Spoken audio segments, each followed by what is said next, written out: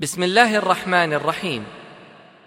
قرطبة للإنتاج الفني وتسجيلات الفجر الإسلامية بالكويت تقدمان السيرة النبوية من إنتاج المركز العالمي للإعلام بالكويت. السيرة النبوية من إعداد وتقديم الدكتور طارق السويدان وفقه الله تعالى. ويحدثنا في الأسطوانة الأولى عن قصة زمزم وبناء الكعبة ودخول الأديان السماوية إلى الجزيرة العربية وقصة أصحاب الفيل. فمع المادة. بسم الله الرحمن الرحيم، والحمد لله رب العالمين، والصلاة والسلام على سيدنا محمد النبي الكريم وعلى آله وصحبه أجمعين. اللهم لك الحمد حمدا كثيرا طيبا مباركا فيه مباركا عليه كما يحب ربنا ويرضى.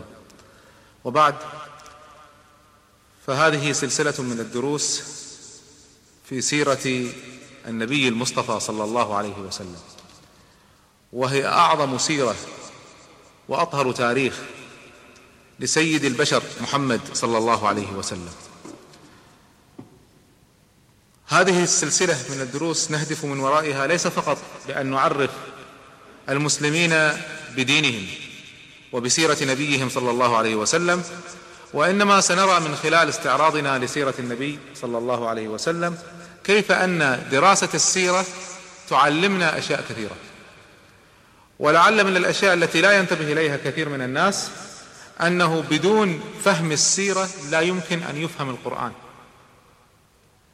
كثير من الآيات الكريمة لا يمكن أن تفهم إلا بأن نرجع إلى سبب نزولها، وأسباب نزولها موجودة في سيرة النبي صلى الله عليه وسلم. بداية هذه السلسلة نستطيع أن نبدأها من ميلاده صلى الله عليه وسلم، ولكنني أحببت أن أبدأ قبل ذلك حتى نعرف تاريخ العرب قبل أن يأتيهم هذا النور الهادي، كيف كانوا ثم كيف صاروا بعدما جاءهم الوحي. التغيير الذي حدث في جزيرة العرب تغيير شاسع وعظيم وهائل جدا، لا يستطيع أن يتبينه الإنسان إلا بأن يرى هذه السيرة المطهرة. والبداية صعبة، إذ أن تاريخ العرب قبل الإسلام طويل،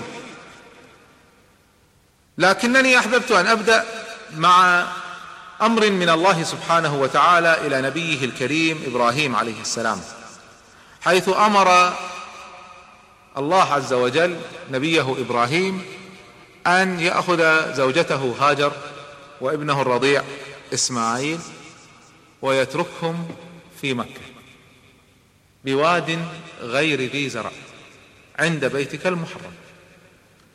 الكعبة لم تكن بنيت، بناها إبراهيم فيما بعد، فكان وادي مكة أو بكة كان واديا خاليا، ليس فيه أحد، ليس فيه بشر، ليس فيه قرية، ليس فيه مدينة، ليس فيه ماء، لم يكن فيه شيء. فمشى إبراهيم عليه السلام من فلسطين الأرض المباركة إلى مكة الأرض المباركة كذلك بأمر من الله عز وجل. وهناك عند البيت الحرام، عند موضع البيت الحرام، ترك زوجته هاجر وابنه إسماعيل عليهم السلام أجمعين، ثم انصرف. فاستغربت هاجر، تتركنا هنا لا أرض لا ماء لا زرع لا شيء، كيف؟ لا بشر، وهذا ولد رضيع. فتبعته تستعطف، كيف تتركنا هنا؟ ولم يلتفت. فأخيرا قالت له: الله أمرك بذلك؟ قال: نعم. فقالت بلهجة المؤمنة الواثقة من وعد الله عز وجل: إذن لن يضيعنا، ما دام هذا أمر من الله، الله سبحانه وتعالى لن يضيعنا، الله رؤوف بعباده. وانصرف إبراهيم عليه السلام. تعرفون القصة المشهورة أن هاجر عليه السلام بدأت تبحث عن الماء، أخذت تسعى بين الصفا والمروة بحثا عن الماء، تصعد على الصفا تتلفت لعلها تجد ماء أو تجد أحد، فلا تجد، فتذهب إلى المروة وتتلفت، وتركت ولدها عند موضع زمزم، وأخذت تنتقل لعلها تجد شيئا 7 مرات، وهذا أصل السعي.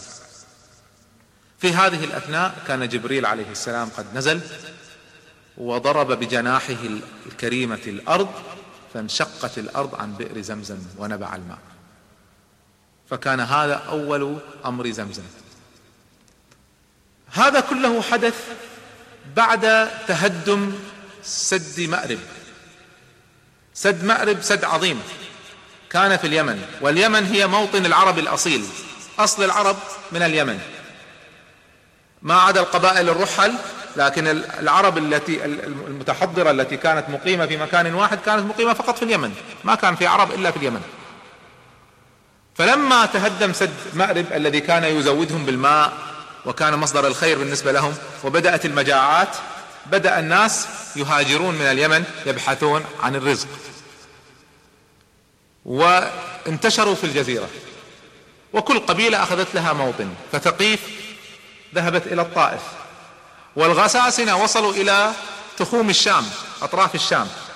أما المناذرة فوصلوا إلى حدود العراق، وهكذا انتشروا في الجزيرة. في هذه الأثناء عندما خرق جبريل عليه السلام الأرض بجناحه فانفجرت زمزم، كانت قبيلة من قبائل العرب تبحث عن ماء تسكن حوله، هي قبيلة جرهم، وكانت مارة قرب مكة. لما ظهر الماء بدأت الطيور تحوم، فرأوا الطيور قالوا: ما هذه الطيور؟ ما عهدنا أن هنا ماء. فأرسلوا من ينظر الخبر فوجد الماء، فذهبوا إلى مكة فوجدوا هاجر عليه السلام وابنها إسماعيل عليه السلام عند الماء، وكانوا أصحاب خلق، ما هجموا وسيطروا على الماء، كانوا يستطيعون ذلك لأنهم كانوا أصحاب خلق. استأذنوا هاجر، قالوا: هذا الماء لك، فهل تأذنين لنا أن نسكن عند هذا الماء ونعطيك أجرة على هذا الماء؟ فقالت: نعم. فمن هنا كان مصدر رزق هاجر عليه السلام ورزق ابنها إسماعيل، الله سبحانه وتعالى سخره لهم. ففعلا سكنت قبيلة جرهم في مكة وبنت زمزم، بنت حوضا لزمزم. وما كانت الكعبة بنيت حتى ذلك الوقت. إسماعيل عليه السلام ما كان عربيا، كان من فلسطين، وإبراهيم عليه السلام كان جاء من فلسطين وأصلهم من شمال العراق، فما كانوا يتكلمون أصلا العربية، فتعلموا العربية، تعلم إسماعيل العربية من جرهم، ولما كبر تزوج من جرهم، ولذلك تسمى سلالة إسماعيل عليه السلام العرب المستعربة، ما كانوا أصلا عربا، تعربوا. وإسماعيل عليه السلام هو أبونا أبو النبي صلى الله عليه وسلم. لما كبر إسماعيل عليه السلام جاء أمرا تاليا من الله عز وجل إلى إبراهيم عليه السلام أن يبني الكعبة مع ابنه إسماعيل. طبعا في خلال هذه الفترة كان إبراهيم عليه السلام يزور هاجر ويزور ابنه إسماعيل من فترة إلى فترة. لما صار عمره إسماعيل 16 سنة جاءت الأوامر ببناء الكعبة، ففعلا بنى الكعبة، والله سبحانه وتعالى أمر إبراهيم وإسماعيل أن يبنيها على قواعد آدم أو شيت ابن آدم. إن أول بيت وضع للناس الذي بمكة. الكعبة بنيت في زمن آدم عليه السلام ثم تهدمت، ولذلك هي أول بيت وضع للناس. فلما جاءت الأوامر إلى إبراهيم وإسماعيل عليهما السلام أن يبنوها، أمرهم الله عز وجل أن يبنوها على قواعد شيت ابن آدم أو آدم. ففعلا حفروا فوجدوا القواعد فبنوا الكعبة على هذه القواعد، فكان هذا أصل بناء الكعبة. فلما وصلوا إلى حجر الزاوية الذي منه سيقوم باقي البناء ويعتمد عليه البناء، كان إبراهيم عليه السلام يبحث عن حجر قوي ليكون في هذا المكان، فأرسل ابن إسماعيل يبحث عن هذا الحجر. فذهب إسماعيل يبحث ويبحث فما وجد حجرا مناسبا، فرجع يخبر أباه، فوجد أن إبراهيم عليه السلام عنده حجر مناسب. قال: من أين لك هذا؟ قال: هو من عند الله. فكان هذا هو الحجر الأسود الذي نزل من الجنة، فكان حجرا من الجنة في بناء الكعبة، وبنيت الكعبة بعد ذلك من هذا الحجر. وكان إبراهيم عليه السلام كلما بنى جزءا من الكعبة رجع قليلا ليتأمل البناء وينظر هل البناء مستوي ولا غير مستوي، فكان يقف فترات طويلة في هذا المكان. فكان هذا مقام إبراهيم عليه السلام: واتخذوا من مقام إبراهيم مصلى. مقامه في تأمله بيت الله عز وجل كيف هو مستو في البناء، ولذلك تجدونه بعيدا شيئا ما عن الكعبة، لأنه منه كان يتأمل استواء البناء. بنيت الكعبة، الآن هذا بيت حجر، كيف يأتي الناس إليه؟ فهنا الله سبحانه وتعالى أمر إبراهيم عليه السلام أن يؤذن بالحج إلى بيت الله الحرام. فإبراهيم عليه السلام قال: يا ربي، وما يبلغ صوتي كيف سيصل إلى الناس؟ قال: يا إبراهيم، إنما عليك الأذان وعلينا البلاغ. أنت عليك الأذان، أنت مأمور بالأذان، كيف يبلغ هذا أمر آخر، هذا أمر الله عز وجل. وفعلا ذهب إبراهيم عليه السلام إلى جبل عرفة، وصعد على جبل عرفة وأخذ يؤذن بالحج.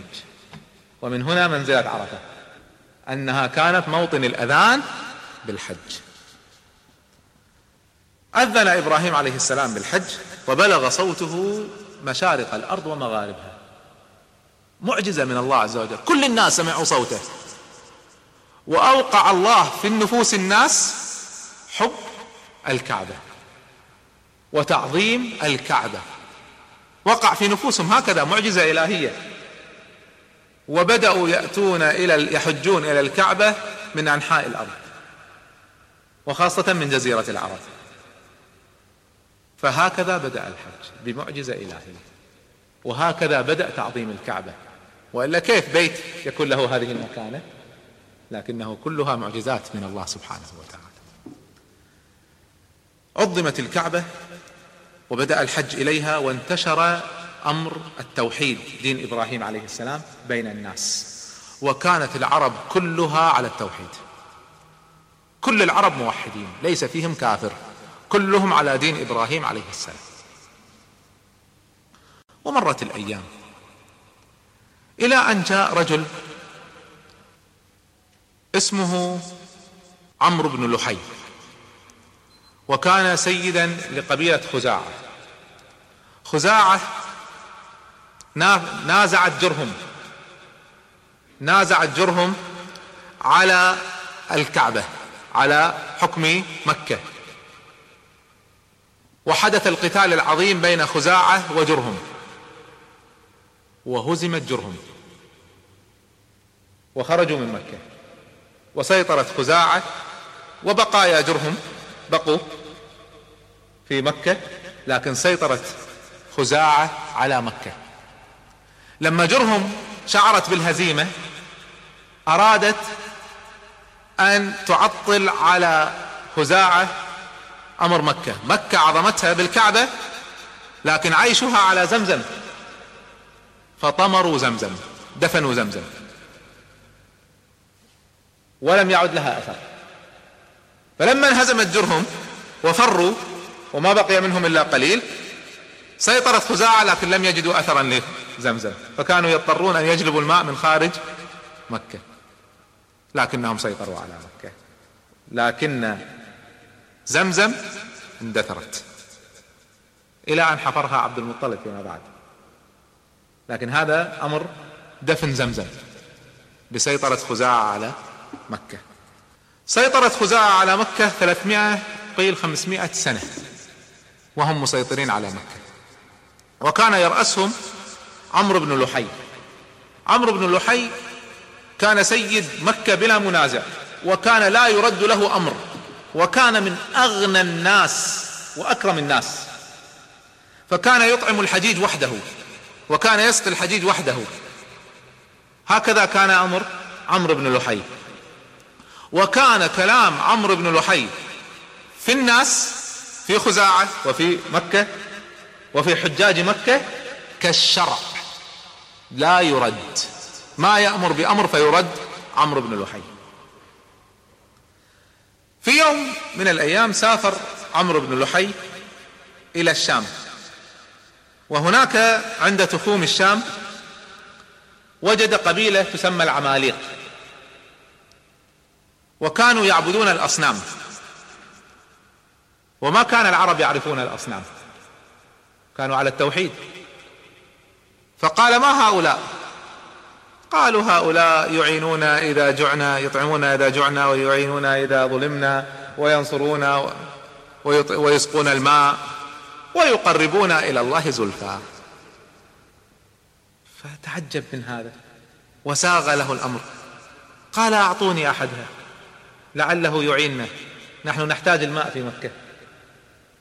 فقالوا: نعم. فأعطوه صنم يقال له هبل، فكان أول صنم أدخل في الجزيرة. نقله عمرو بن لحي إلى مكة. هناك لما وضع عمرو بن لحي، لما وضع هبل، بدأ يأمر الناس بعبادة هبل، فأطاعه الناس، ثم بدأ يصدر أوامر أخرى، فأدخل آلهة أخرى على جزيرة العرب، وأمر كل قبيلة تتخذ لها صنم تعبده عند الكعبة. ثم زاد الأمر فقال: وأنتم في أماكنكم لازم تعبدون، لكن لا يجوز أن تعبدوا إلا صنم من مكة، فيجب على كل واحد يأخذ معه حجر من مكة يعبده. فأخذ العرب يأخذون الأحجار من مكة إلى أماكنها ويعبدونها، وبدأت عبادة الأصنام تنتشر بأوامر عمرو بن لحي.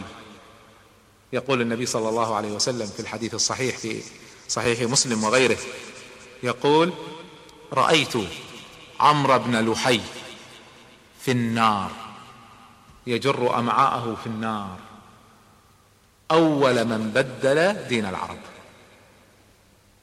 كان العرب كلهم على التوحيد، أول من بدل دينهم هذا الرجل الخبيث عمرو بن لحي. ثم غير التلبية، كان العرب يلبون: لبيك اللهم لبيك، لبيك لا شريك لك لبيك، إن الحمد والنعمة لك والملك لا شريك لك، فزادها: لا شريك لك إلا شريكا هو لك تملكه وما ملك. ما عندك شريك إلا شريك أنت تملكه، لكنه شرك، فأضاف على التلبية تلبية الشرك.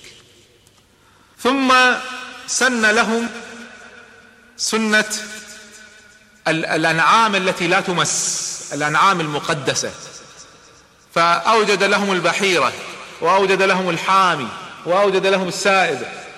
مثلا الحامي هو البعير الذي ولد له 10 فحول، فقال لهم: أي بعير يولد له 10 فحول حمى ظهره، فلا يركب ولا يذبح ولا يمس ويقدس. شيطان أدخل عليهم هذه الأمور، فأدخل عليهم هذه المسائل، وانتشرت الأصنام. وكانت أعظم الأصنام التي انتشرت بعد هبل انتشر ود، وكانت تعبده بني كلب، وسواع لبني هذيل، ويغوث لطيء وأهل جرش، ويعوق لهمذان، ونسر لليمن. أما هبل فكان لقريش. وأما أعجب الآلهة فإساف ونائلة. إساف ونائلة، إساف رجل من أهل اليمن، ونائلة بنت من أهل اليمن، كانا متحابين. تقدم إساف لخطبة نائلة، أبوها رفض، فتواعدا على اللقاء في الحج عند الكعبة، فالتقيا في الحج، وفي غفلة من الناس فجر بها عند الكعبة، فهذه معصية عظيمة. وعند الكعبة فالله سبحانه وتعالى مسخهما حجرين بقدرة إلهية وإعجاز إلهي، فعندها أخذ إساف ونائلة عبرة لمن يعتبر، ووضع إساف على الصفا، ووضعت نائلة كحجر على المروة، عبرة لمن يعصي الله عند الكعبة. لما مرت الأيام أمر عمرو بن لحي، لما جاء عمرو بن لحي أمر بنقل إساف ونائلة. نسوا الناس إيش القصة، إلا بعض الناس قليل نسوا إيش قصة إساف ونائلة، فأمر بنقلهم من الصفا والمروة إلى الكعبة، ثم أمر بعبادتهما. هكذا كان العرب وهكذا كانت آلهتهم. عمر بن الخطاب رضي الله عنه يحدثون عنه أنه كان لما في أيام خلافته كان يجلس للناس، فأحيانا هكذا بدون سبب يجدونه يبكي، وأحيانا وبدون سبب ظاهر يجدونه يضحك، حتى تجرأ أحدهم فسأله قال: يا أمير المؤمنين، نراك تبكي ثم نراك تضحك، إيش القصة؟ قال: أما بكائي فإنا كنا في الجاهلية نكره البنات. هكذا حياتهم، يعظمون الذكور ويحتقرون الإناث، حتى نعرف ايش الإسلام عمل لما جاء وكرم المرأة.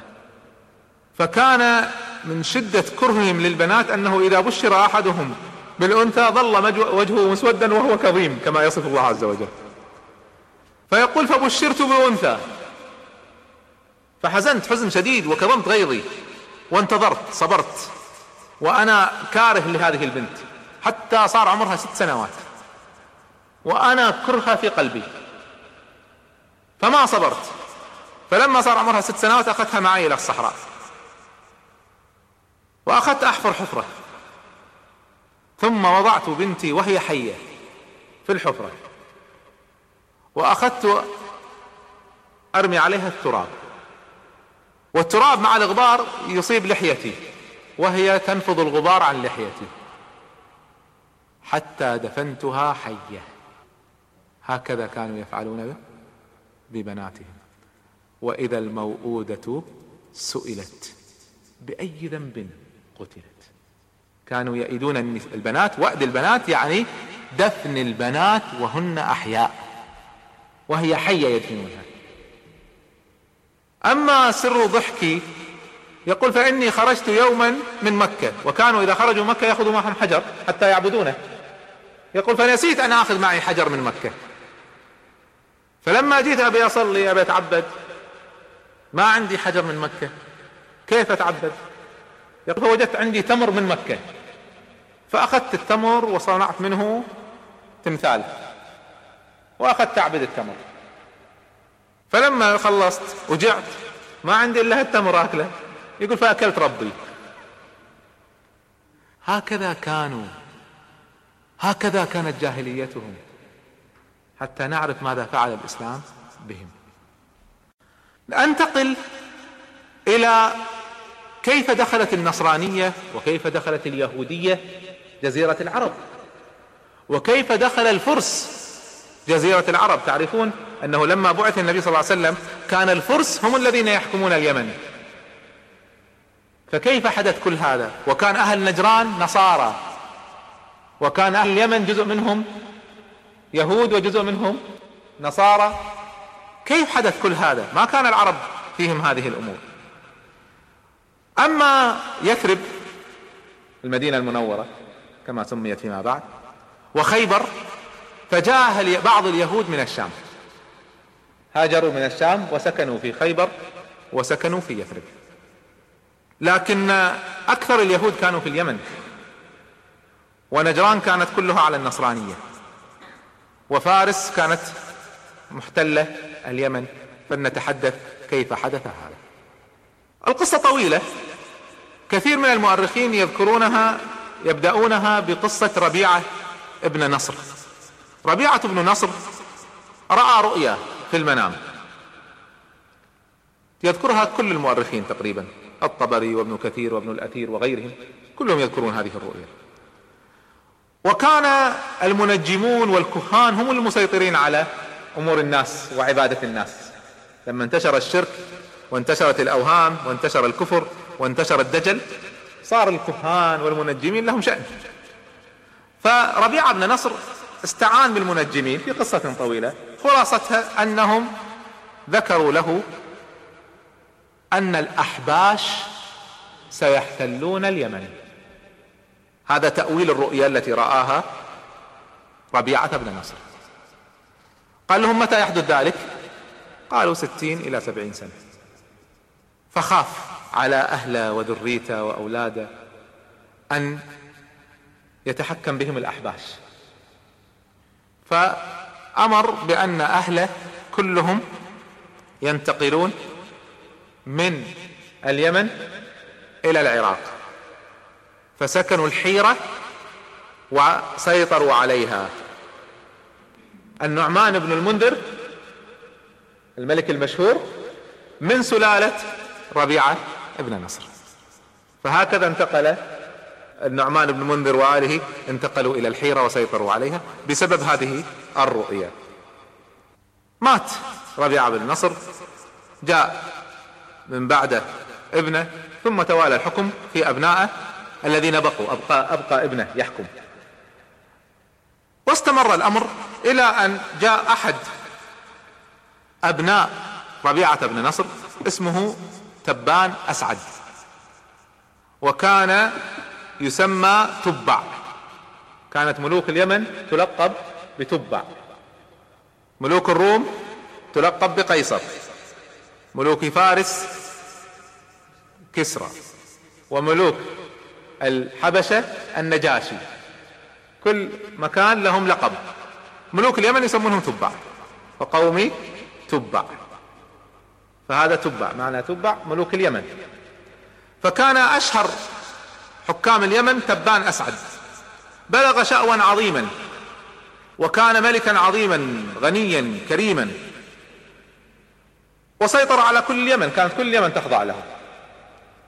وأخذ يسافر من مكان إلى مكان للسياحة وللتجارة، فذهب من اليمن، كان في طريقه إلى الشام، وترك في طريقه إلى الشام ترك ابن من أبنائه في يثرب للتجارة مع أهل يثرب، وذهب إلى الشام. أثناء ذهاب تبع إلى الشام حدث خلاف بين ابن تبع وأهل يثرب فقتلوه. لما وصل الخبر لتبع رجع ليعاقب أهل يثرب على ما فعلوه بابنه، وبدأ القتال بين يثرب وبين أهل اليمن، واستمر الأمر قتال. وكان من أعجب ما رآه تبع، ليس من ناحية القتال لكن من ناحية الكرم. كان أهل المدينة أهل يثرب من شدة كرمهم كانوا يقاتلونه في النهار، فإذا صار الليل وانفصل الجيشان كانوا يرسلون له الطعام والموائد يكرمونه. فتعجب، أي كرم من هذا الإنسان يكرم أعداءه؟ من يبلغ هذه الدرجة من الكرم؟ لكنه كان مصرا على أخذ ثأر ابنه. بينما هو كذلك إذ خرج 2 من علماء اليهود الذين كانوا أصلا في الشام وجاءوا هاجروا إلى يثرب، فخرجوا إلى تبع وطلبوا الحديث معه، فجلسوا إليه فقالوا له: ماذا تريد؟ قال: أخرب يثرب. قالوا: ما تستطيع، والله يهلكك الله قبل أن تخربها. قال: كيف عرفتم؟ قالوا: هذه مهجر نبي، هذا المكان سيهاجر إليه نبي. فسألهم كيف عرفوا؟ قالوا: هذا موجود عندنا في التوراة.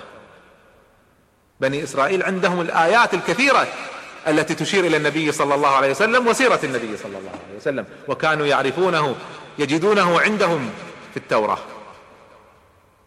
فلما رأى ذلك تعجب، ما هي التوراة؟ بدأوا يشرحون له ما هي التوراة، بدأوا يشرحون له التوحيد، فدخل هذا في قلبه فتهود تبع، آمن بدين اليهود وترك المدينة.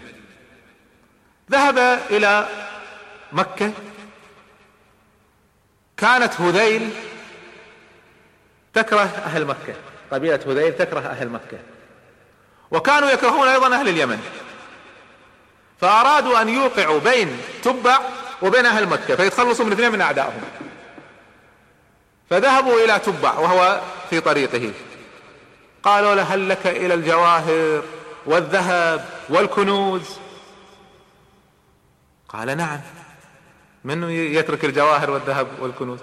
قالوا: في هذه القرية بيت يعظمه قومها عن الكعبة، مملوء بالجواهر، مدفونة فيه الجواهر واللآلئ والذهب. وفعلا الكعبة كانت بعض العرب تدفن فيها الكنوز تعظيما للكعبة، حتى أن كان فيها غزالين من ذهب.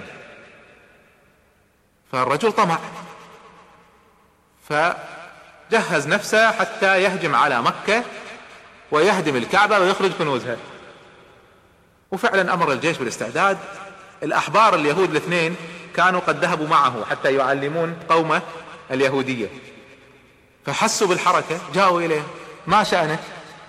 قال لهم: أريد أهجم على هذه القرية أخذ الذهب اللي فيها. قالوا: والله ما أراد الهذليين إلا هلاكك. قال: كيف؟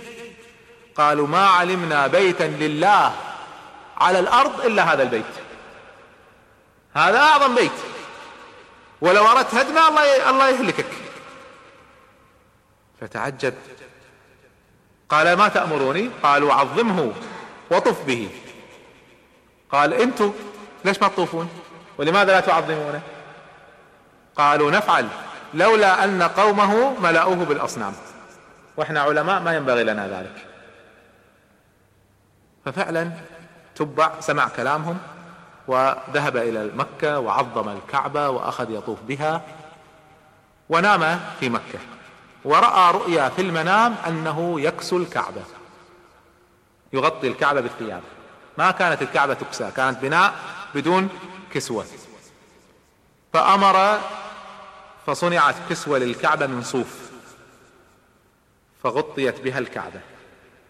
ثم رأى رؤيا في المنام أنه يغطيها بأفضل من ذلك، فأمر بأن تغطى بالملائل، وهي ثياب رقيقة فاخرة من ثياب اليمن. فكانت أول كسوة للكعبة، أول من كسى الكعبة تبان وأسعد بن أبي كرب. ثم في كل عام كانت العرب تكسو الكعبة، وكانوا يضعون كسوة فوق كسوة، واستمر هذا الأمر كسوة فوق كسوة إلى قريش، إلى زمن عبد المطلب، حين شعرت العرب أن هذه الملائل من ثقلها ستهدم الكعبة، فأمروا بنزعها وأخذوا يضعون كسوة في كل عام. وهذا قصة الكسوة، كيف دخلت الكسوة على الكعبة. بعد ما رجع تبان أسعد تبع إلى اليمن دعا قومه لليهودية فأبوا، رفضوا، وكانوا يعبدون من ضمن عبادتهم يقدسون النار، فقالوا نتحاكم إلى النار. كان عندهم نار في بيت، إذا اختصم اثنين يذهبون إلى هذه النار ويفتحون الباب، فتخرج النار مع اندفاعها، تخرج، فمن تصيبه النار أولا هو الظالم، والثاني هو الذي له الحق. هكذا كانت عقيدتهم، هكذا سول لهم الكهان والدجالين. المهم قالوا نتحاكم إلى النار، فسأل الحبرين، قال له افعل. فأخذ الحبرين التوراة وأخذوا يقرؤون، ووقفوا أمام الباب. الكهنة اللي كانوا يتبعونهم أهل اليمن وقفوا أمام الباب، فلما فتح الباب جاءت النار على الكهنة ففروا، هربوا. فعاتبهم قومهم، قالوا كيف تفرون؟ هذا حكم ما يصير تفرون، ارجعوا. فرجعوا مرة ثانية وبدأت العملية مرة أخرى، ففتح الباب مرة ثانية فجاءت النار جهة الكهنة مرة أخرى، فصمدوا فأكلتهم النار، حرقتهم النار، فتهود أهل اليمن، دخلت اليهودية في اليمن. فكان هذا كما يروي المؤرخين، نحن لا نعلم، لكن هذا القصة الوحيدة التي عندنا في كيف دخلت اليهودية إلى اليمن. دارت الأيام، مات تبان أسعد، حكم من بعده ابنه حسان، حسان توسع في ملكه وزاد عظمته واغتر غرورا عظيما بنفسه، فخرج جهز جيش عظيم وقال والله لا أغزون العرب والعجم، أحكم الأرض. غرور، لما الإنسان يسيطر عليه الغرور هكذا يظن أنه يستطيع يفعل كل شيء. من أعظم دولة في العالم؟ قالوا الفرس. قال أبدأ بهم، أول واحد أقضي عليه كسر. فجهز جيشه وذهب ليغزو الفرس، أعظم دولة في الأرض في ذلك الوقت. في الطريق الجماعة الوجهاء الأعيان اللي معاه متضايقين بس خايفين. من يستطيع يغزو الفرس؟ من نحن حتى نهاجم الفرس؟ لكن هذا مغرور ما حد قادر يوقفه، وكان حذرا جدا، ما يدخل عليه أحد حتى من الوجهاء والأعيان إلا يفتش، فما قادرين يسوون فيه شيء. ما كان أحد يدخل عليه بدون تفتيش إلا أخوه عمرو ابن تبع. فقالوا نكلم عمرو، فتجتمع مجموعة من الوجهاء والأعيان في مجلس عمرو فحدثوه، قالوا تخلصنا من حسان ونعطيك الملك من بعده، انت تحكمنا. فطمع، فتآمر معهم على قتل أخيه، إلا واحد منهم رفض اسمه ذو رعين. قال لي عمرو، قال له يا عمرو والله ما في أحد قتل أخاه إلا أصابه الغم والحزن، سيطر عليه الكآبة، لا تقتل أخاك. لكنه طمع في الملك فأصر. فهنا ذو رعين كتب كتاب وجاء إلى عمرو قال له ضع هذا الكتاب أمانة عندك، استخرجه متى ما طلبته أنا. قال نعم. فعلا عمرو دخل على أخيه حسان وفي غفلة كان معه خنجر ما مفتش فقتل أخاه. كانوا يستطيعون يعزلوه، كانوا يستطيعون يفعلوا شيء ثاني، لكنه طمع في الملك حتى ما ينافس ذات الرجل، قتل أخاه ورجع. وسيطرت عليه الكآبة حتى ما استطاع أن ينام، وأرهق إرهاق شديد ومرض بسبب عدم النوم والأرق. أخذ يجيب الأطباء، يجيب المنجمين، فكلهم أجمعوا قالوا هذا بسبب قتل أخيك، ما في أحد يرتكب هذه الجريمة إلا وتصيب الكآبة. ما الحل؟ قالوا ليس لك حل إلا أن تقتل كل من أشار عليك بقتل أخيك. فقال أفعل. فكل اللي شاوروه اللي تآمروا قتلهم كلهم، حتى جاء يقتل ذو رعين. فقال ذو رعين قبل ما تقتلني أنا تركت عندك كتاب أمانة أخرجه. فأخرج، قال افتحه واقرأ. ففتحه فإذا فيه بيتين شعر: ألا من يشتري سهرا بنومي، سعيد من يبيت قرير عيني. ألا من يشتري سهرا بنومي، من يعوض السهر بالنوم؟ السعيد مو اللي عنده فلوس، هذا ملك من أعظم الملوك لكن ما هو قادر ينام. السعيد هو من يبيت قرير عيني، مطمئن راضي. فأما حميرة أهل اليمن غدرت وخانت، فمعذرة الإله لذي رعين. أنا كنت قلت لك لا تقتل أخاك، تذكر؟ قال نعم صدقت. فعفى عنه. فكانت هذه الأبيات سببا في نجاة ذي رعين. لما مات عمرو تنازع أبناء ربيعة بن نصر على الملك، وتفرقت اليمن، تمزقت اليمن، وبدأ الصراع والقتال بين أهل اليمن.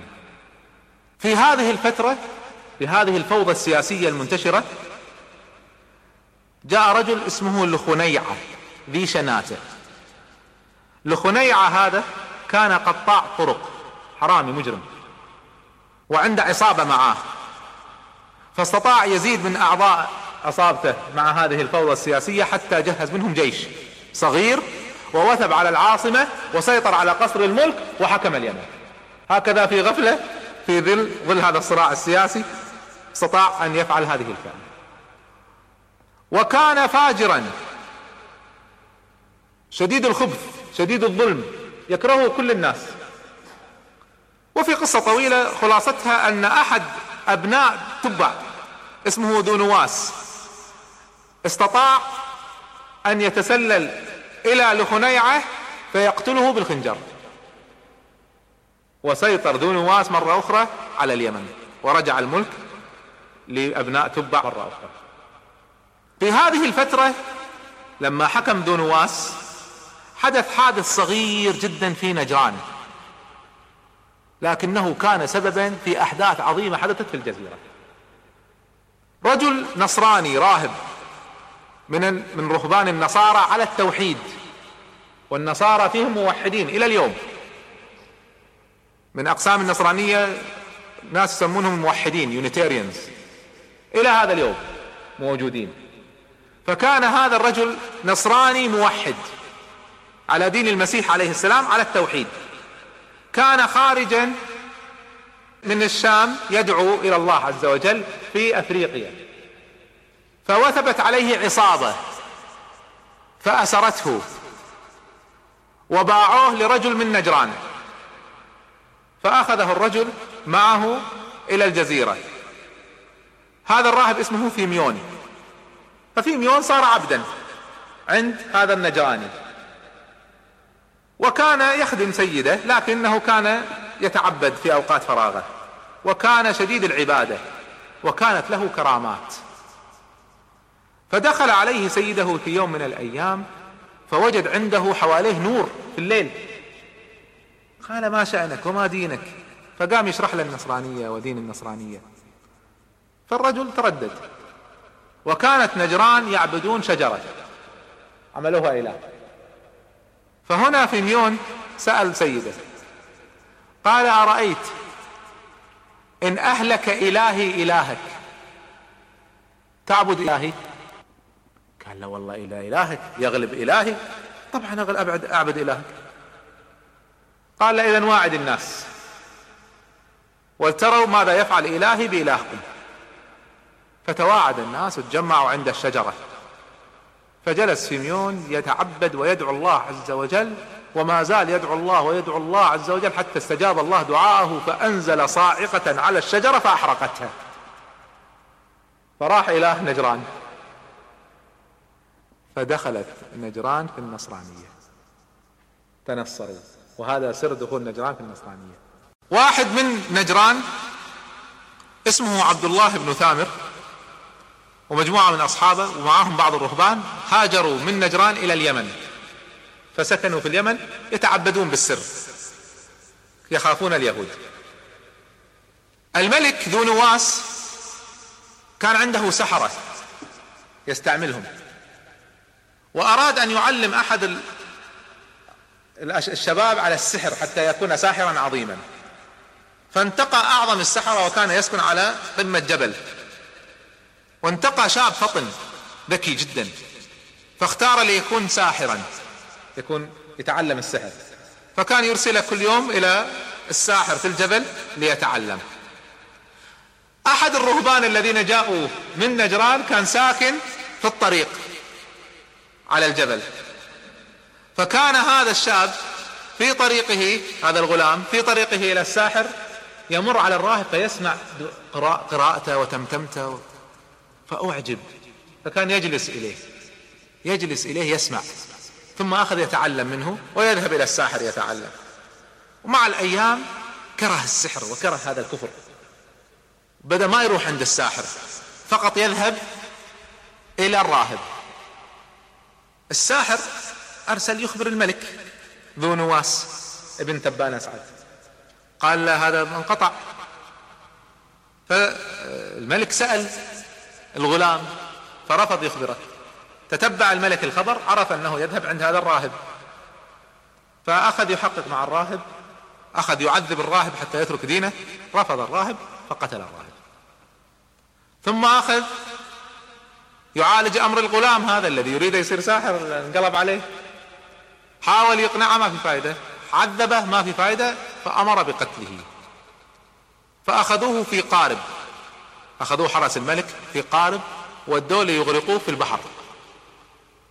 في نص البحر هاجت الموج، انقلب القارب، غرق الجنود ونجا الغلام. أمر ملك أن يؤخذ بالغلام فيرمى من فوق الجبل، فأخذه الجنود والناس تنظر، صعدوه فوق الجبل. لما أرادوا يلقونه حدث زلزال فاهتز الجبل وسقط الجنود، قتلوا كلهم ونجا الغلام. كل ما جاء يقتله بطريقة ما هو قادر. أخيرا الغلام قال له لن تستطيع قتلي إلا بطريقة واحدة. قال له ما هي؟ قال تجمع الناس وتعلقني على شجرة، تصلبني على شجرة، ثم تأخذ نبلي وسهمي وتقول بسم الله رب الغلام وتضربني، فإذا ضربتني قتلتني. فالملك أطاع، فأمر الناس أهل اليمن يجتمعون، وصلب الغلام وأخذ النبل والسهم بالغلام وضرب بسم الله رب الغلام، فأصاب الغلام فقتله. الناس الآن بدأوا يتحدثون، قالوا ما استطاع يقتله بكل جبروته بكل جنوده، ما استطاع يقتله إلا بإذن رب الغلام. فدخل النصرانية من أهل اليمن 20,000 في ذلك اليوم. انظر إلى هذا الغلام الصالح الذي ضحى بنفسه ليدعو الناس ويهدي الناس، استشهد من أجل الدعوة. فأي موقف عظيم ذلك. الملك غضب شديد، ذو نواس غضب شديد جدا. كيف يدخلون النصرانية هؤلاء ويعاندون أمره؟ فأمر بحفر الأخدود، والأخدود حفرة كبيرة جدا، وأمر بوضع الخشب فيها، وأمر بإشعال النار فيها. قال ترجعون عن دينكم وإلا أرميكم في النار. فرفضوا أن يعودوا عن دينهم، فأخذ يرميهم في النار. في قصة عظيمة مشهورة ذكرها النبي صلى الله عليه وسلم في الأحاديث الصحيحة في البخاري وغيره، وذكرها الله عز وجل في القرآن الكريم، حتى أن النبي صلى الله عليه وسلم يقول إن واحدة من النساء اللي كنا يرمونهم في النار كان معها طفل رضيع، طفل صغير رضيع، فخافت كيف ترمي نفسها في النار وترمي ولدها في النار، فترددت، فنطق الطفل في المهد، وهي من المعجزات التي ذكرها النبي صلى الله عليه وسلم، هذا في البخاري. فنطق الطفل في المهد وقال يا أماه ألقي نفسك فإنك مقبلة على الجنة. هذا المشهد العظيم، إلقاء النصارى في النار، ذكره الله عز وجل في القرآن الكريم: والسماء ذات البروج واليوم الموعود وشاهد ومشهود. الشاهد هم الذين كانوا يشهدون هذا المنظر، والمشهود هذا المنظر وإرماء رمي المؤمنين في النار. قتل أصحاب الأخدود. كيف قتلوا؟ النار ذات الوقود، إذ هم عليها، ذو نواس وجماعته، إذ هم عليها قعود وهم على ما يفعلون بالمؤمنين شهود. وما نقموا منهم إلا أن يؤمنوا بالله العزيز الحميد. ما كان صراع على ملك ولا كان صراع على مال، ما في شيء، ما فعلوا شيء إلا أن دخلوا بالدين، ما عاندوه ولا صارعوه ولا طلبوا الحكم منه ولا شيء. النقمة الوحيدة، الكره الوحيد، أنه دخلوا في دين التوحيد. وما نقموا منهم إلا أن يؤمنوا بالله العزيز الحميد. من هؤلاء 20,000 نجا رجل واحد اسمه دوس ذو ثعلبان، هرب، فتبعه جنود ذو نواس، فما زالوا يطاردونه حتى دخل في أرض رملية ما استطاعوا يلحقوا فيها، ففر، نجا دوس ذو ثعلبان. فبدأ يفكر ماذا يفعل وكيف يثأر لقوم هؤلاء الذين قتلوا. فكر من الذي يستطيع أن ينصره، فهداه عقله إلى قيصر نصراني مثلهم وأعظم ملك بعد كسرى. فظل يمشي يتنقل إلى أن وصل إلى قيصر، وكلم قيصر أنه تعال انصرنا مما فعل فينا ذو نواس، وكيف قتل النصارى، وقيصر كان في منتهى التدين، فغضب غضب شديد، لكن اليمن بعيدة، فقال نحن بعيدين عنك، لكن أنا أقول لك أرسل معك رسالة إلى النجاشي، الحبشة قرب اليمن وهم على النصرانية أيضا فينصرونك. فقال افعل، فأرسل معه الرسل إلى النجاشي أن انصر دوس ذو ثعلبان. وصلت الرسالة إلى النجاشي فغضب على ما فعله ذو نواس بقومه النصارى، فجهز جيشا عظيما من 70,000. ما رأت الجزيرة جيش مثل هذا الجيش، 70,000 يرأسهم قائدهم رجل اسمه أرياط، ومن بين القادة في الجيش رجل اسمه أبرهة. وفعلا تجهز الجيش وانتقلوا بالسفن عبر البحر الأحمر من الحبشة إلى اليمن، وبدأ القتال العظيم بين أهل اليمن بقيادة ذو نواس ابن تبع وبين أرياط وجيشه، وهزم ذو نواس لكنه ما استسلم ففر، فلا تبعوه فدخل في البحر، أبى أن يقتلوه فتبعوه في البحر، فدخل حتى انتحر في البحر، قال أقتل نفسي ولا يقتلوني. وكان العرب فيهم مثل هذه النخوة، كيف يقتل على يد أعدائه. وسيطر الأحباش على اليمن، وهكذا دخل الأحباش إلى اليمن. أرياط حكم اليمن نيابة عن النجاشي، الآن والي النجاشي على اليمن، وبدأ يظلم الناس ظلم عظيم، بمن فيهم أهل الحبشة، بدأ يظلم حتى أهل الحبشة، حتى الجيش اللي معه تجبر. فهنا أبرهة ما صبر، فاستطاع أن يجمع مجموعة من قادة الجيش ويشق الجيش، وأعلن الثورة على أرياط، فخرج له أرياط بجيشه والتقى جيشي الحبشة، جيشا الحبشة التقى. أول ما أرادوا يبدأوا القتال أرسل أبرهة إلى أرياط، قال تعال نتحدث، انزع سلاحك وانزع سلاحي ونتناقش. فقال نعم، فالتقيا بدون سلاح. قال لا، على ما نهلك الحبشة؟ إذا أنا وياك تقاتلنا راح نقتل الأحباش مع الأحباش، فيرجع أهل اليمن ويسيطرون، هذا ليس فيه مصلحة لنا. قال الحل عندك؟ قال أنا وإياك نتقاتل، أنا وإياك نتقاتل، اللي يغلب هو اللي يحكم. قال وافقت. فانتقل الآن القتال، بدل ما يكون بين جيشين صار بين رجلين، وتقاتل الرجلان، واستطاع أرياط أن يضرب أبرهة ضربة، لكنه فر منها فقطعت أنفه فشرم أنفه، فسمي أبرهة الأشرم، وهذا سر تسمية الأشرم. لكن أبرهة فورا استطاع أن يهجم مرة أخرى فقتل أرياط، وسيطر أبرهة على حكم اليمن. وصلت الأخبار إلى النجاشي فغضب غضب شديد جدا، كيف يتقاتل الأحباش وكيف يتجرأ أبرهة أن يقتل أرياط واليه على اليمن. فأقسم أن يأخذ جيشه ولا يرجع حتى يدوس برجليه اليمن ويجز شعر أبرهة، يحلق شعره علامة الذل.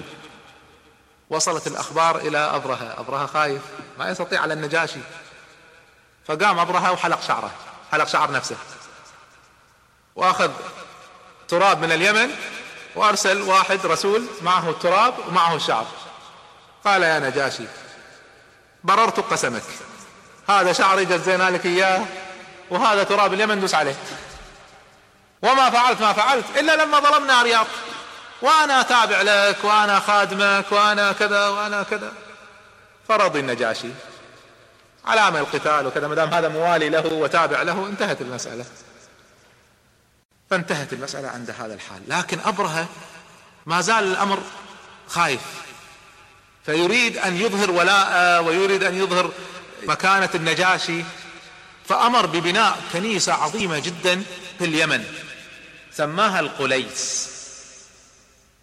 فلما بنيت الكنيسة، كنيسة عظيمة، أرسل إلى النجاشي: قد بنيت لك كنيسة عظيمة وسآمر العرب جميعا أن يحجوا إليها. وأرسل في القبائل العرب يأمرهم بالحج إلى القليس. وصلت الرسالة إلى قبيلة من العرب، مجموعة من العرب يسمونهم أهل النسيء. أهل النسيء، كلمة النسيء، النسيء التأخير، نسأ الشيء أخره. والله سبحانه وتعالى يقول: إنما النسيء زيادة في الكفر. من هم هؤلاء أهل النسيء؟ هؤلاء ناس كانوا يعظمون الكعبة أعظم تعظيم، وكانت لهم مكانة خاصة عند العرب، بيدهم أمر النسيء. لما الله سبحانه وتعالى جعل العرب على دين إبراهيم واندثر دين إبراهيم باندثار العلماء، ذهب العلماء فاندثر الدين، بقيت آثار، منها الحج ومنها السعي ومنها الوقوف على عرفة، هذه بقيت. من الذي بقي من دين إبراهيم عليه السلام تعظيم الأشهر الحرم. إن عدة الشهور عند الله 12 شهرا منها 4 حرم. هذه الأربعة هي رجب وذو القعدة وذو الحجة ومحرم. 4 أشهر في دين إبراهيم عليه السلام، في كتاب الله عز وجل منذ خلق السماوات والأرض، أن هذه الأشهر حرم لا يجوز أن يبدأ فيها القتال، حرام أن يبدأ فيها القتال، ولذلك سميت حرم. وكان أي قتال يحدث في الأشهر الحرم يسمى حرب فجار، فجروا فيه. والفجار 5، فجرت العرب 5 مرات في الأشهر الحرم. فجار الخامس شهده النبي صلى الله عليه وسلم لما هجمت مكة، هوازن هاجمت قريش في الأشهر الحرم، فكان النبي صلى الله عليه وسلم يقاتل، يدافع عن قومه. يجوز الدفاع لكن لا يجوز الهجوم. فالنبي صلى الله عليه وسلم قاتل في الفجار دفاعا عن قومه، يقول: كنت أنبل لأعمامي يوم الفجار، في قتال هوازن. كان صغيرا كان يناولهم النبال. فالفجار هي المعارك التي تحدث في الأشهر الحرم. فكان العرب لا تتقاتل في هذه الأشهر ال4. رجب وحده، لكن في 3 وراء بعض: ذو القعدة وذو الحجة ومحرم. وكان كثير من قبائل العرب تعيش على الغزو، يغزون بعض، يأخذون أغراض بعض، نساء بعض، يأسرون، هكذا يعيشون، فوضى شديدة جدا، قتال مستمر بينهم. فكان 3 شهور طويلة عليهم ما فيها قتال. فماذا فعل العرب؟ عينوا مجموعة سموهم أهل النسيء، قالوا هؤلاء من حقهم أن يؤخروا محرم إلى صفر، يبدلون صفر مع محرم، فيصير ذو القعدة حرام وذو الحجة حرام، بعدين ما يجي يأتي محرم، يأتي صفر. إذا أهل النسيء قالوا السنة صفر قبل محرم صار حلال، وبعدين يأتي محرم يصير فيه حرام مرة ثانية. فالله سبحانه وتعالى يقول: هم أصلا كفار، وهذا النسيء زيادة في الكفر، يحلون الأشهر الحرم بأن يلعبوا بهذه اللعبة. فنرجع إلى قصتنا. واحد من أهل النسيء ممن يعظمون الكعبة أعظم تعظيم، وكانت لهم هذه المكانة في العرب، وصلته الأوامر أن هذا أبرهة يأمر بالحج إلى قليس. قال: إيش هذه القليس؟ يريدها تكون بديل للكعبة؟ كيف؟ فراح تسلل، ذهب إلى اليمن وتسلل ودخل القليس وقضى حاجته فيها، ولطخ جدرانها وأسخها كلها وطلع. انتشر الخبر، أبرهة شاف المنظر، غضب شديد جدا. من فعل هذا؟ قالوا: واحد من أهل النسيء. إيش أهل النسيء كذا؟ قالوا: هذا ممن يعظمون الكعبة. ما هي الكعبة؟ قالوا: هذا البيت الذي يحج إليه العرب. فعرف أنهم لا يحجون إلى القليس إلا إذا هدم الكعبة، فأمر بإعداد جيش عظيم من أهل اليمن ليهدموا الكعبة. غادر اليمن متجه إلى مكة، وترك ابنه وراءه يحكم اليمن، وأخذ معه فيل عظيم اسمه محمود ليهدم به الكعبة. وتوجه أبرهة مع جيشه نحو مكة. في الطريق خرج له العرب يريدون أن يوقفوه، العرب ما استسلموا. فأول من بدأ ذلك رجل عظيم من عظماء العرب اسمه ذو نفر. فذو نفر جهز جيش، لكن ما كان جيش كبير، وخرج ليقاتل أبرهة فقاتله أبرهة، فهزم جيش ذو نفر وأسر ذو نفر، وأخذه أبرهة معه في الطريق أيضا قبيلة خثعم وصلها الخبر أن أبرهة يريد أن يهدم الكعبة، فتجهزت يرأسها نفيل ابن حبيب الخثعمي، وحدث القتال مع أبرهة فهزمت خثعم وأسر نفيل. وصل أبرهة إلى الطائف، فالطائف خافوا، أهل ثقيف قبيلة ثقيف الذين كانوا يعيشون في الطائف خافوا أن يهدم الطائف ويدمر قومهم ويقتلهم، فأرسلوا إليه قالوا احنا ما لنا شغل فيك، تريد تروح تهدم الكعبة اهدم الكعبة، وعشان نثبت أن احنا يعني لا نريد شرا معك نرسل معك واحد يدلك أين الكعبة. فتطوع واحد منهم اسمه أبو رغال ليدل أبرهة على مكان الكعبة. ما كان أحد، العرب كلهم رافضين يدلونه، فذو رغال تطوع من بين العرب خيانة، تطوع أن يدل أبرهة على الكعبة. فعلا أبو رغال دله على طريق الكعبة. لما اقتربوا من مكة مات ذو رغال ودفن هناك، دفن ما بين مكة والطائف، وجعل قبره عند العرب مرجما ترجمه العرب. خيانة، كيف يخون قومه. وحتى الآن في أمثال العرب إذا أرادوا أن يقولوا فلان خائن يقولون ذو رغال. هذا الخيانة، كيف خان قومه ويدل عدوه على هدم البيت الذي يعظمونه. لكن وصل أبرهة إلى الكعبة أو وصل إلى أشراف مكة. لما وصل إلى أطراف مكة كان أهل مكة يرعون الإبل، فجنود أبرهة أخذوا الإبل، ومن بين ما أخذوا 200 بعير لعبد المطلب جد النبي صلى الله عليه وسلم، وكان سيد مكة بلا منازع. فهنا وصلت الأخبار إلى أهل مكة. عبد المطلب أرسل يريد أن يقابل أبرهة، فأبرهة رفض أن يقابل أحد من العرب، كان رافض يقابل أحد من العرب. فهنا ذهب عبد المطلب إلى ذو نفر الأسير، قال له ما في حيلة للدخول على هذا الملك؟ قال له والله أنا أسير ما عندي شيء، لكن أنا أقول لك أنيس سائس الفيل الذي يقود الفيل، وكان سائس الفيل عندهم معظم مكانة كبيرة الذي يسوس الفيل، هذا مقرب عند أبرهة، وحدثت بيني وبينه في الطريق صحبة، واحنا ماشي وياه صارت بيني وبين أنيس صحبة، فإن شئت كلمت لك أنيس يتوسط لك الدخول على أبرهة. قال افعل. فذو نفر كلم أنيس توسط عند أبرهة، فأبرهة وافق أن يسمح لعبد المطلب أن يدخل عليه. وكان عبد المطلب جميل جدا ذو وسامة وسيم، وكان شكله مهيب، كل من يراه يعظمه ويهابه. فلما استأذن على عبد المطلب استأذن على أبرهة، أذن له، فلما دخل عظمه أبرهة من أول ما شافه، مكان تعظيمه مهابة.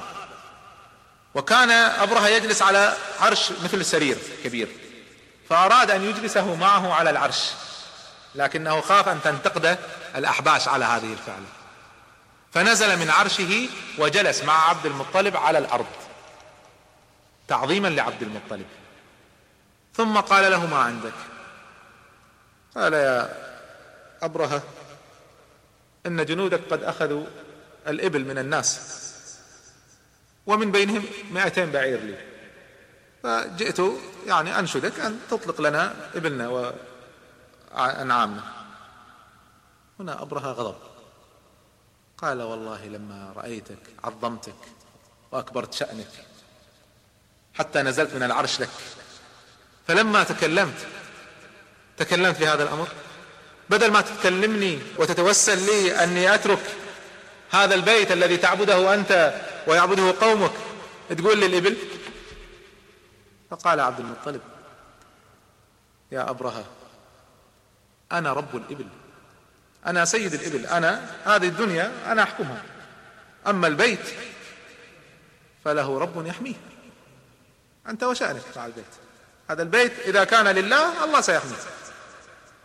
فهنا أبرهة تعجب من هذه القولة وأمر بإطلاق الإبل، ثم قال لعبد المطلب: نحن ما جئنا لنؤذيك ولا نؤذي قومك، نحن شأننا هذا البيت، نريد أن نهدم البيت، فإذا أردت النجاة أنت وقومك نحن لا نريد أن نؤذيكم، اخرجوا من مكة، اتركونا نهدم البيت ثم ارجعوا إلى مكة. فهنا عبد المطلب ذهب إلى مكة وأمر أهل مكة كلهم أن يخرجوا من مكة. فخرج أهل مكة وجلسوا على الجبال القريبة ينظرون ماذا سيحدث للكعبة، وأخليت مكة من الناس. في اليوم المشهود أمر أبرهة أن يتحرك الفيل محمود نحو الكعبة ليهدمها، وفعلا بدأ الفيل يتحرك نحو الكعبة والناس تنظر. في هذه اللحظة أفلت نفيل بن حبيب الخثعمي الأسير، أفلت من الأسر وانطلق نحو الفيل وتعلق بأذن الفيل وأخذ ينادي الفيل: ابرك محمود، ابرك محمود، فإنه بيت الله العظيم. فبرك الفيل، جلس مكانه. جاءوا يحركون ما تحرك، بدأوا يضربون ويخزونه ما يتحرك. فجاء أنيس ودار الفيل، دار وجهه فقام، وجهه جهة اليمن مشى، كل جهة يوجه إليها يمشي، يوجه جهة الكعبة يرفض، والناس متعجبة ماذا يحدث. بينما هم يعالجون أمر الفيل إذ رأوا من بعيد في السماء سواد يملأ السماء، غمامة سودة تملأ السماء، فتعجبوا ما هذا. فلما اقتربت فإذا هي الطير الأبابيل، يصفها العلماء في الأحاديث أنها طيور صغيرة كالعصافير، ما هي طيور كبيرة، طيور صغيرة كالعصافير. كل طير معه 3 حجارة من طين من سجيل، حجارة صغيرة يصفونها كحبة العدس أو حبة الفول، شيء صغير. كل عصفور ماسك 3 حجارة، كل رجل حجر وفي منقاره حجر. فلما وصلت على جيش أبرهة بدأت ترمي الحجارة، كل ما أصابت واحد منهم سبحان الله كأن مرض ينتشر في جسمه ويبدأ لحمه يسقط، اللحم يسقط يذوب يتحلل، وبدأ جيش أبرهة يموت هكذا. أبرهة لما شاف هذا المنظر هرب، لكن الحجارة أصابته فقتل كل من كان في جيش أبرهة.